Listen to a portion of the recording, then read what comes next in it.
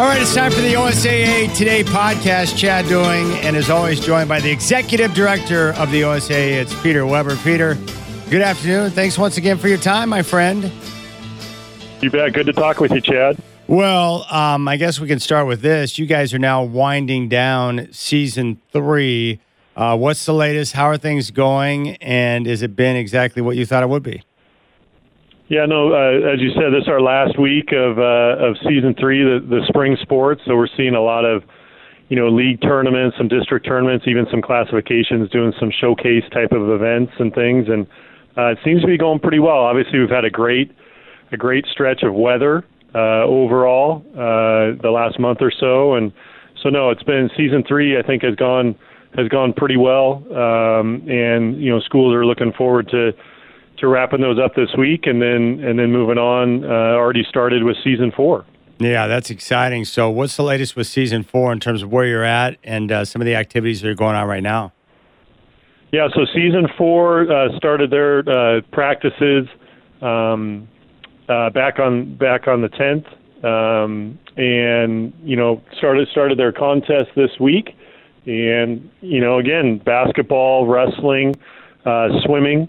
So we've already had, a number of contests in each of those activities around the state and getting those kids out and participating, which has been great.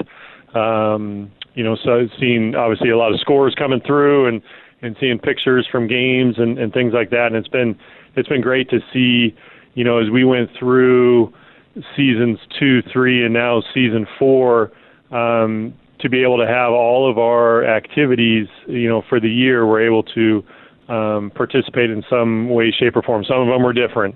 Some of our activities like music and speech and things were virtual. But seeing these sports here in season 4 and having them get going has been great to see. That's awesome. Looking back as you've kind of navigated through this, Peter, as a group with the OSAA, what are a couple of the notes or things that you've learned that you think are valuable that you'll continue to apply as you guys continue to move forward in the future? Well, I think there's a lot of different things. We've made some rule changes and some adjustments in order to try and be flexible with schools and students. I think those things have been positive. I think certainly the note to self would be not to go through another pandemic if we can avoid it. But overall, again, I think there's been different pieces that we've seen. Certainly some of the adjustments that we made with seasons, those things have panned out in terms of being able, as I said before, to provide those opportunities as we look at it. And I think more than anything, just seeing the kids participating, the schools and coaches and athletic directors and everybody working so hard to try and provide these opportunities and everybody, again, just trying to do the best they can in some very challenging situations. All right, Peter, as you move into season 4 and you start to look ahead to next school year, I'm sure you get this question a lot, but what's the latest? Are you hopeful that you'll have a normal school year with normal activities, or what's the latest in terms of what you're learning based on the changes and some of the things you're learning from the governor's office? Yeah, no, we feel good about next fall. Again, being able to have each of the activities go. We've seen some changes and some loosening of some of the mandates and requirements as we've gone through obviously the last couple of months, and even more so recently with some updated mask guidance and different things. So I think as the state continues to progress, you see vaccination rates going up and more things opening up in the communities as well. Those are all positive signs. So I don't know that it'll be back to 100% normal, but certainly our plan is to run things as close to normal as possible next year. Obviously, having starting the fall is a good place to start with fall sports. So that's our plan with practices and things beginning, in mid-August and going forward from there. So no, we're excited about what next year will bring, and again, getting back to some sense of normalcy, for our schools, certainly for kids and for the communities. All right, Peter, you mentioned some of the changes that you've had recently with some of the requirements for the mask. What are some of the recent changes as things continue to get better in terms of what's allowed, what's not? Yeah, the CDC, when they came out with new information last week around people were vaccinated and masks and where those would be, recommended or required and those types of things. The governor's office and OHA announced some changes as well. Last week we're waiting on some guidance from the Oregon Health Authority this week, and they came out with that here in the last couple of days. Specifically for outdoor sports, basically, masks are recommended, but they're not required any longer for outdoor sports events, including the kids participating, spectators, et cetera. Currently the capacity limits, the physical distancing, those things are in place. But in terms of having to wear masks outdoors, it's only a recommendation now, not a requirement.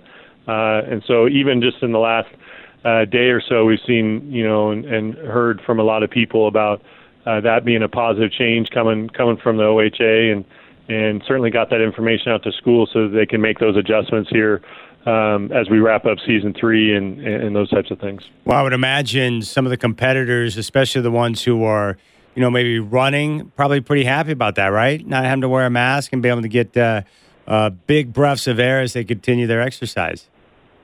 Yeah, I think that's been a real positive. We saw some things, previously around outdoor non-contact sports and maintaining 6 feet of distance and some places where masks didn't have to be worn. But I think this outdoor mask guidance update from the state, really, allows the people to figure out what makes sense for them.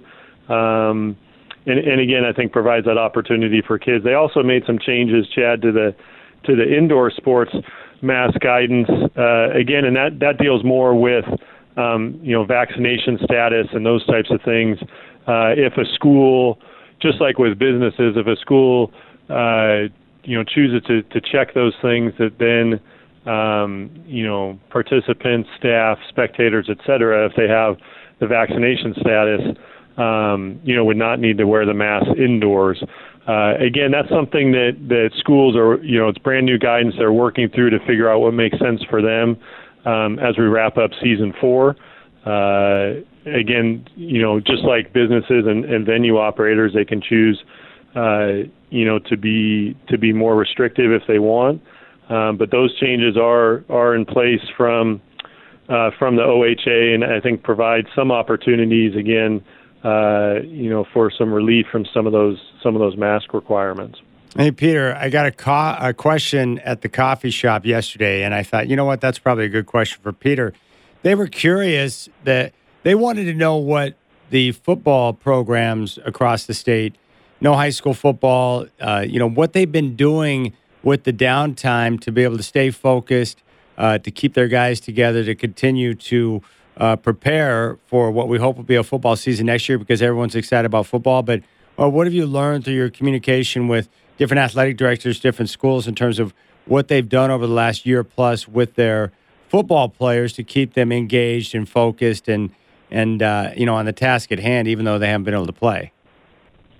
Yeah, so, coming off the football season, in season 2, obviously, a truncated season and things like that had not as much participation around the state as we'd seen in past years, obviously, but had a lot of kids out there participating in that. And, one of the things I mentioned earlier, we made some changes to some of our rules. The out-of-season coaching rule, we relaxed some of that as well. So certainly I think there are opportunities, and schools have taken advantage of that.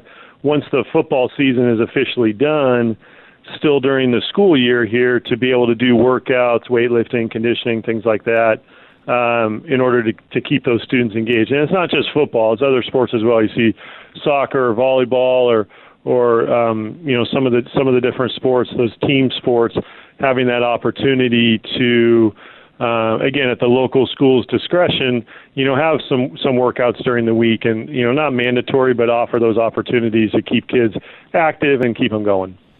All right, Peter Weber, the executive director of the OSAA, here on the OSAA Today podcast. Peter, once again, I appreciate your time. It's great to get the update. You and I will catch up in a couple of weeks, but have a great weekend, my friend, and I'm so proud of the work that you and your team are doing with the OSAA to keep everyone updated on what's going on with the activities around the state. Yeah, appreciate it, Chad. Again, good to talk with you as always.